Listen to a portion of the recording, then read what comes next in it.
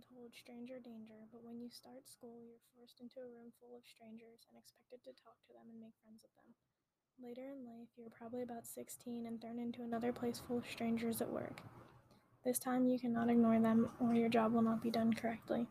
You must talk to managers, supervisors, coworkers, and customers. When I was 16, I applied for a job on the Turnpike Travel Plaza on the north. I was informed that due to my aunt being a supervisor, I would be placed on the south side of Popeyes. I was supposed to ask for Dana when I got there to figure out my hours and give her the papers she needed.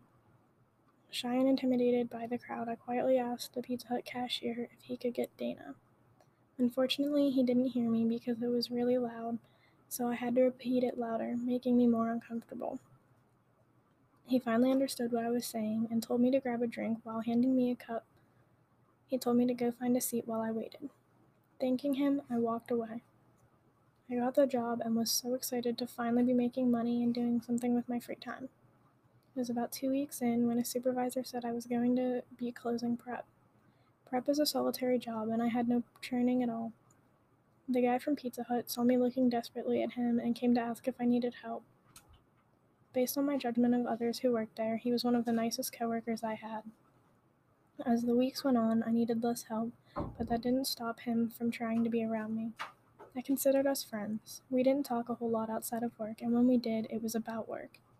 But we had gotten to know each other pretty well. He started going on break when I did, and would always sit with me and try to get me to eat. I would work till 11 at night and almost never ate.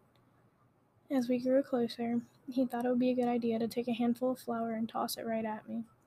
Being as it's a light powder, it spread out, missed my face, and went down my shirt. I dipped my hand in flour and put a nice print on his back as he walked back to Burger King. He didn't think it was so funny anymore. I, however, thought it was hilarious.